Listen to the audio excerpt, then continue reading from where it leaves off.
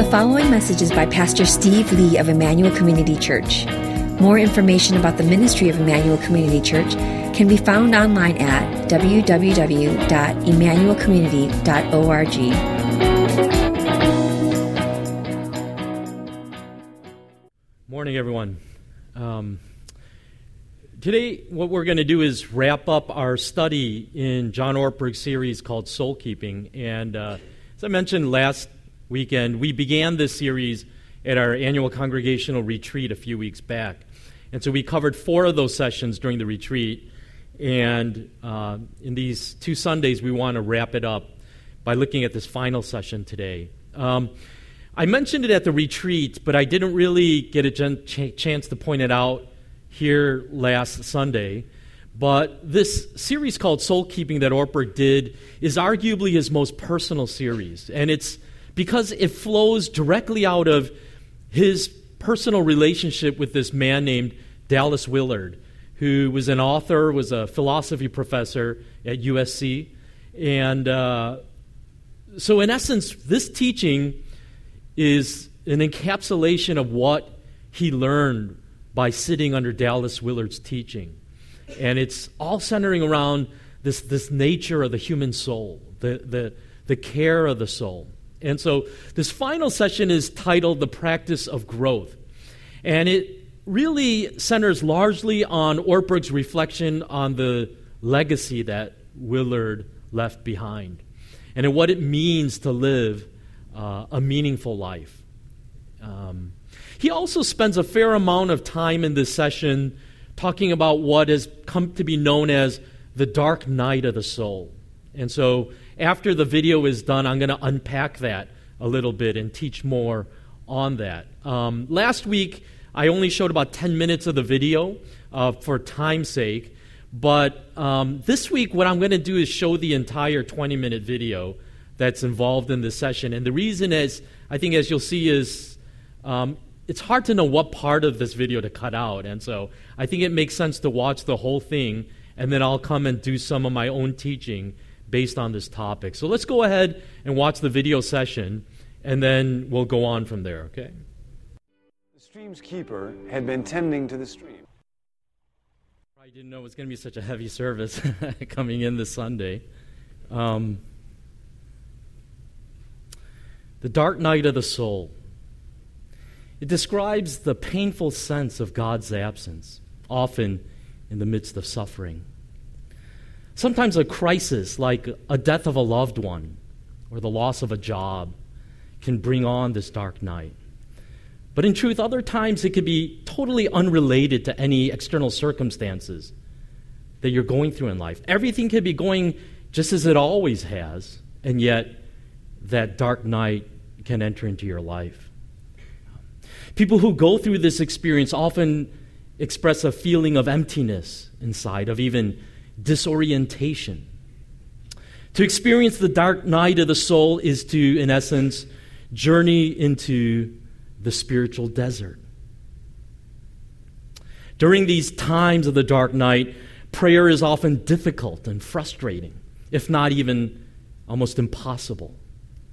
There is a sense that God is not listening, that He doesn't speak. He seems far away, that He doesn't care. And the common reaction when you feel this dark night coming on is to go back to those things that you once leaned on, to read your Bible more feverishly, to sing songs of worship that once brought joy. But these practices can, in this dark night, feel empty and meaningless, like you're just going through the motions. It just doesn't have the same effect on your heart that it once did. It's not uncommon in these dark nights of the soul for believers to go through a crisis of faith, doubting whether God is love or even if He exists at all. Now, let me say this. Of course, we can find ourselves in a spiritual desert because our hearts have grown cold toward God. Because the truth is, we are not seeking Him or hungering for Him. And there's no doubt that sin can pull us away from God and hinder our intimacy with Him. But that's not what we're talking about when we're talking about the dark night of the soul. We can experience this dark night even in the midst of intense longing and seeking after God. The problem is that despite the desperate seeking, God seems to hide His face from us. And if you look through the pages of the Bible, you find this experience is more common than we realize. Throughout the history of the ages of the Bible times, saints in all different generations confessed of this dark night. Job, in his suffering, cried out to God that he couldn't find Him anywhere. In Job chapter 30, it says, "Night pierces my bones. My gnawing pains never rest. I cry out to you, O God, but you do not answer. I stand up, but you merely look at me. Surely no one lays a hand on a broken man when he cries for help in his distress. Have I not wept for those in trouble? Has not my soul grieved for the poor? Yet when I hoped for good, evil came. When I looked for light, then came darkness." The Psalms are filled with the testimony of saints who experienced this dark night. Psalm chapter 10, verse 1 says, "Why, O Lord, do you stand far off? Why do you hide yourself in times of trouble?" Psalm 13, verse 1 to 2 says, "How long, O Lord, will you forget me forever? How long will you hide your face from me? How long must I wrestle with my thoughts and every day have sorrow in my heart? How long will my enemy triumph over me?" Psalm 77, verse 5 to 8 says, "I thought about the former days, the years of long ago. I remember my songs in the night. My heart mused and my spirit inquired, will the Lord reject forever? Will He never show His favor again? Has His unfailing love vanished forever? Has His promise failed for all time?" In this last psalm, Psalm 77, it's a psalm of Asaph, who was one of the worship leaders in the days of Old Testament Israel.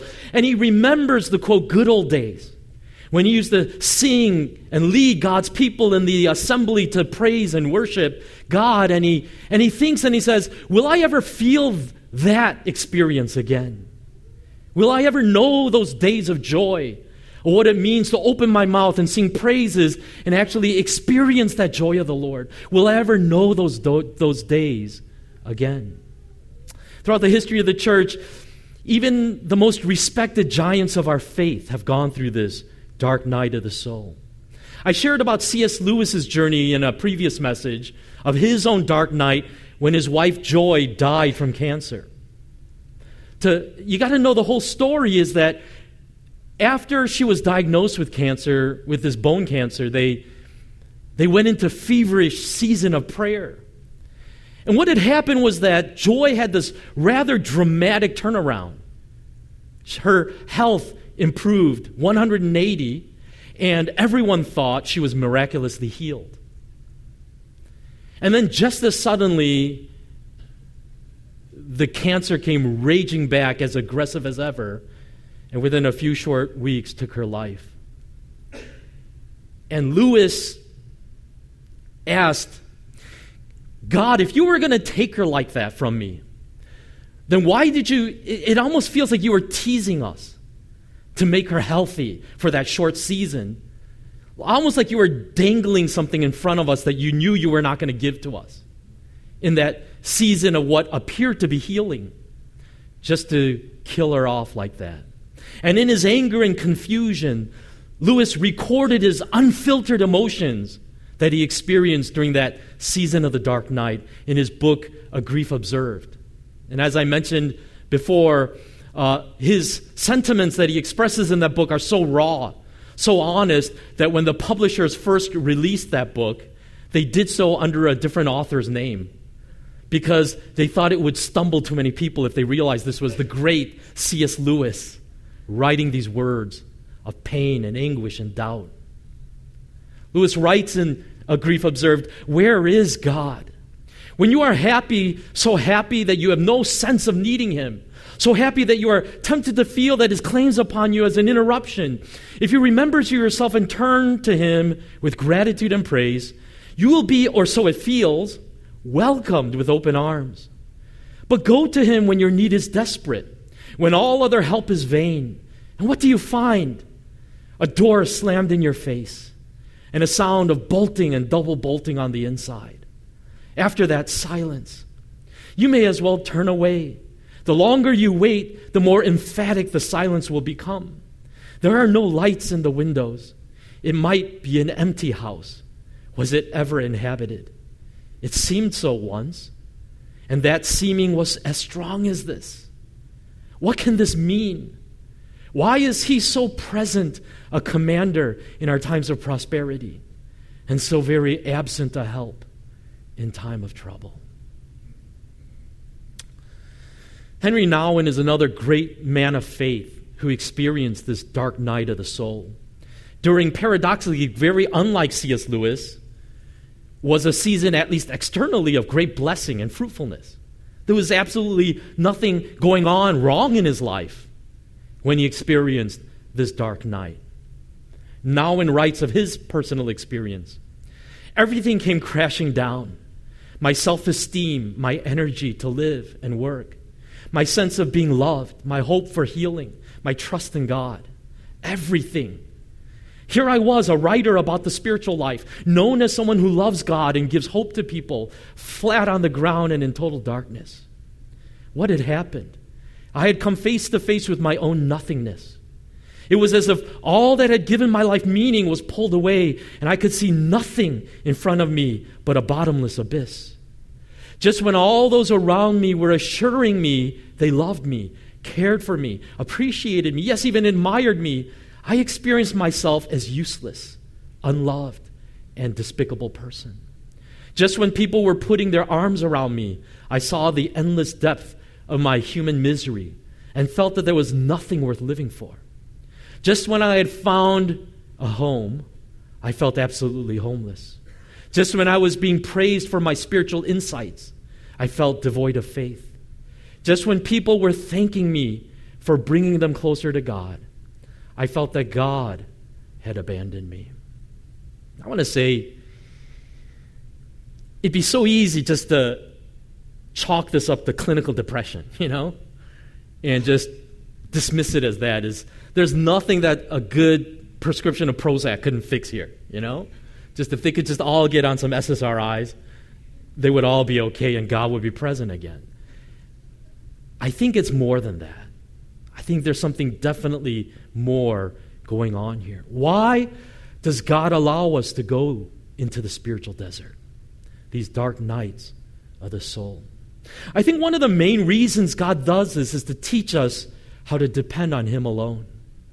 Our idolatrous hearts cause us to form so many unhealthy attachments that damage our soul, that sometimes God needs to bring us to that place where He strips away all of those things and leaves us bare. Look at what God told the Israelites about their wilderness years, wandering in the Sinai desert in Deuteronomy chapter 8, verse 2-3. Remember how the Lord your God led you all the way in the desert these 40 years to humble you and to test you in order to know what was in your heart, whether or not you would keep His commands. He humbled you, causing you to hunger, and then feeding you with manna, which neither you nor your fathers had known, to teach you that man does not live on bread alone, but on every word that comes from the mouth of the Lord. What God instructs the Israelites is to say, I led you into the desert so that I could cause hunger in you. I had to take away the food that you knew in Egypt and cause hunger so that out of that hunger, as you are instructed by that hunger, I could then feed you and you could realize that I am the one true source of the nourishment that your soul needs. Look at what Jesus taught His disciples in John chapter 15, verse 1-2. I am the true vine and my Father is the gardener. He cuts off every branch in me that bears no fruit, while every branch that does bear fruit, He prunes so that it will be even more fruitful. Jesus talks about a pruning process that needs to happen in our lives if we are going to be the kind of followers that will bear fruit in our life. Basically, to prune a branch is to cut away part of it so that it will grow back healthier. And I don't know how many gardeners there are here in this room if you do any landscaping or do any work in your own yard. But if you don't know anything about gardening, that pruning process actually looks really brutal, doesn't it? If you don't know better, it actually looks like you're killing the plant, not making it healthier when you prune it. This is from a website that's not Christian or has anything to do with the Bible. This is just talking about gardening, so don't try to read into it. But look at what it actually says about the work of pruning. Although it may seem counterintuitive, the best way to get many plants to grow is by cutting them back at certain times of the year.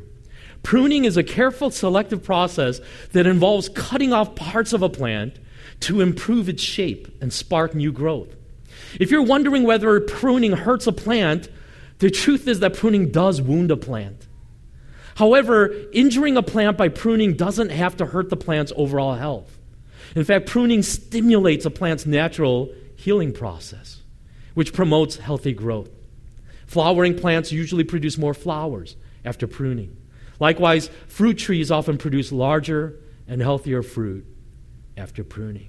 In other words, this pain of absence, of things being taken away from us that we experience in this pruning process, are a necessary part of spiritual growth. Now, I know that some of you are getting uncomfortable in your seats and maybe struggling with what I'm saying because earlier we framed this idea of the dark night of the soul as the process of detaching our hearts, just to talk about it as nothing more than detaching it from the idolatries that we so easily get attached to, doesn't really seem to capture the essence of the dark night as we originally defined it, does it? Because in the dark night, it's actually God's absence that is the most painful in that dark night. And if there is going to be one healthy attachment that we have in our life, isn't it God?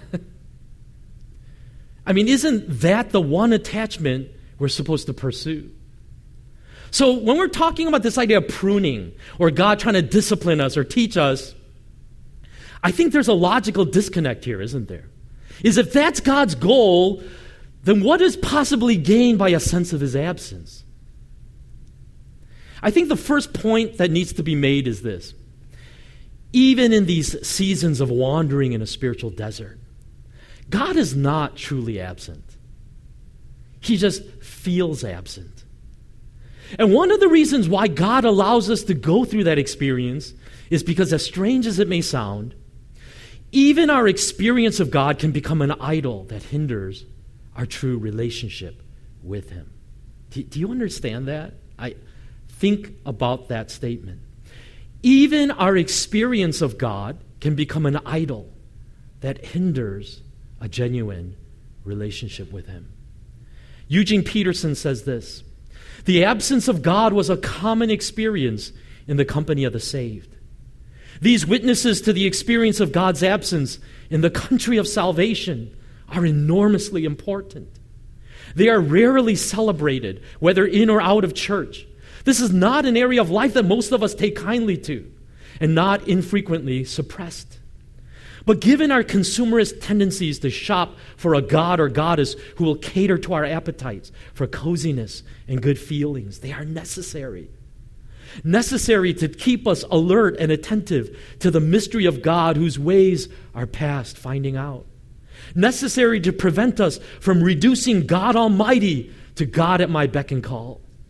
Necessary to place disciplined constraints on our spiritual sweet tooth. In other words, what Peterson is saying is these dark nights of the soul are important to refine our faith. Stripping away everything, even our spiritual experiences, and challenging us to grow into a deeper understanding of who God is. In other words, what I'm saying is we can become so attached to the feelings that we associate with God that we can confuse things and equate them with God himself. God is only real if I experience him in this way. Think about what Satan said to God when he has permission to take everything away from Job and cause him to suffer. In Job chapter 1, verse 8 to 9, it says, "Then the Lord said to Satan, 'Have you considered my servant Job? There is no one on earth like him. He is blameless and upright, a man who fears God and shuns evil.'" And then look at what Satan replied. "Does Job fear God for nothing?" Satan replied. You see, Satan was challenging Job's most basic understanding of God. Who is this God that Job worships? Does he truly worship you for who you are, God? Or does he worship a figment of his own imagination of a God who is there at his beck and call, always there to bless him, always there to give him whatever he prays for and wants? Wealth, a prospering family that is burgeoning in every direction, all the cattle and goats and sheep that he could ever want. And here is the truth. When Satan took away those things from Job, Job did become totally disoriented. And he almost lost his faith. But through that harrowing journey into the dark night, Job ended up discovering a much deeper picture of the goodness of God. In other words, sometimes God brings us into a spiritual desert to show us that he is still God, even when we don't have those warm feelings of his presence, or when everything isn't going the way that we want it to, and not everything is working out in our favor. Through our journey into the dark night, God exposes all the false images and beliefs that we have about him. Through these dark nights, God is challenging us. Am I there only when I do whatever you ask? Am I there only when your expectations are met or when you feel moved inside? As you heard in that video that we just watched, when John Ortberg was going through his own dark night of the soul, Dallas Willard told him, "This will be a test of your joyful confidence in God." And as he writes about that experience, he said, "I did not miss the challenge in this sentence, all the more goading for its gentle phrasing. Not just my confidence, my joyful confidence. Human beings around the globe had been suffering a year ago, and I was capable of joy then. Why should I consider my own suffering grounds for a crisis of confidence in God when I don't react the same way to others? If there is a God who is worthy to be the Father of Jesus, I can trust giving this situation as well as my own feelings joyfully into his hands. If there is not, I have infinitely bigger problems than a mere human circumstance. Either way, it is true. This will be a test of my joyful confidence in God." Do you understand what Ortberg is saying? He confesses that there was obvious human suffering all around him, but just because it didn't touch him, he could rejoice in God's goodness, and he never questioned it. But in that dark night, God was inviting Ortberg to find that joy in those happy days, even when things were not going so well for him. When circumstances had changed, he was being invited to realize God is still the same. God is still good. God is still there. God allows us to undergo this painful pruning process because what he values most within us is our soul. So challenged by that testimony of Dieter Zander, in one moment, a high-profile worship leader of what was then the largest church in the U.S., every weekend leading thousands of believers into raucous worship of God. And then in the next moment, unable to speak, unable to use his dominant hand, sitting in a stockroom of a Trader Joe's as a stock boy, discarding and packaging bruised fruit. I want to look at that quote that comes from his biography, his autobiography that Ortberg read in the video. And it says, Zander says, "It is good that I work there. I am like that fruit. I am imperfect. Inside, I am the same person, the same sense of humor, the same thoughts. But my words betray me. What should take 3 minutes to say is an hour of frustration. People lose patience with me. Aphasia means aloneness. But God hears me. My world is small and quiet and slow and simple. No stage, no performance, more real." And then he says, "Good, good. This is good." I needed this. My soul needed this, to understand this. Ortberg says we all have two worlds: an outer world that is visible and public and obvious, and an inner world that may be chaotic and dark, or may be gloriously beautiful. In the end, the outer world fades. We are all left with the inner world. It is what we will take with us. I am an unceasing spiritual being with an eternal destiny in God's glorious universe. The problem is that there is this unceasing tendency for us to nurture that outer world rather than the inner world. But as Ortberg says, the older you get in life, the more that outer world fades away, right? Your beauty, your strength, your physique, your athletic prowess, your wealth, your prestige. You get to your 60s and you're not the most valuable person in your department anymore or your company. That outer world begins to collapse on itself. And all that remains is that inner world. And the question is, what are you nurturing in your life right now? That outer world or the inner world of your soul? In caring for our souls, at times God will disrupt our outer world in order to get our attention. And the most extreme version of that is the dark night of the soul. But no matter what circumstances we face, or even when it may feel like God has turned his back on us, we never have to have that fear that he has truly left us. And the reason that we don't have to have that fear is because Jesus entered his own dark night of the soul when he hung on a cross. By going to his dark night, we know that God is always with us. That's the faith that Job expressed even in his pain, when he says in Job 19, verse 25 to 27, "I know that my Redeemer lives, and that in the end he will stand upon the earth. And after my skin has been destroyed, yet in my flesh I will see God. I myself will see him with my own eyes, I and not another. How my heart yearns within me." Let's pray.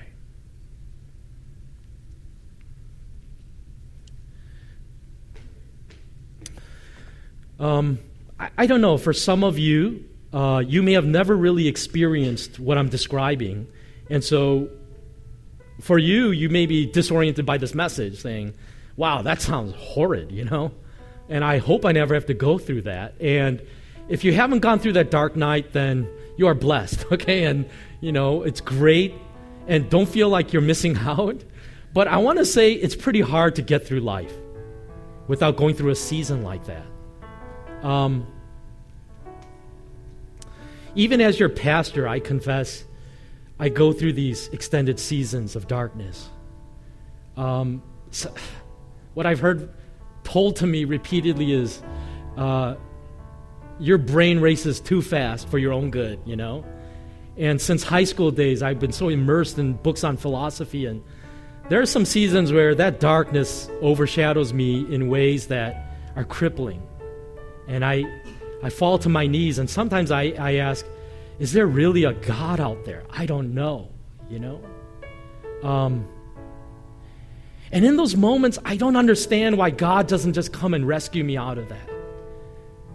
Because I have known some unbelievably intense moments of worship and feeling his closeness and feeling his love. And I wonder, why isn't it there all the time, God? Why is it that sometimes I beg and you don't answer? Why is it that I need you in that moment and I'm asking and you don't answer? And again, it's because what God values more than anything is this soul. And at times He will allow that pain to be inflicted in my life to purify me and to do away with these false images of God that I have crafted in my own heart. And in the rawness of that pain, to show me who He really is. And in that dark night, as Ortberg says, sometimes there's just nothing you can do. Prayers don't work. Reading the Bible doesn't help. All you can do is wait and search and listen and learn. And maybe in that moment you have to be humble enough to ask others to pray for you when you can't pray for yourself. And say, I need help. Maybe you are going through a season of darkness like that in your own heart right now. And can I just invite you to enter into that night confident in the goodness of God? Even though you don't feel it in your emotions or in your heart, what I would say is look to the cross of Jesus Christ and see your Savior hanging there. And realize that because of what He has done, there is nothing that we have to fear. Nothing can separate us from the love of Christ. Can I just invite you to pray for a few minutes, and our worship team is going to come up and lead us in a time of response. So let's just come before the Lord in honesty and let Him know what is on our heart.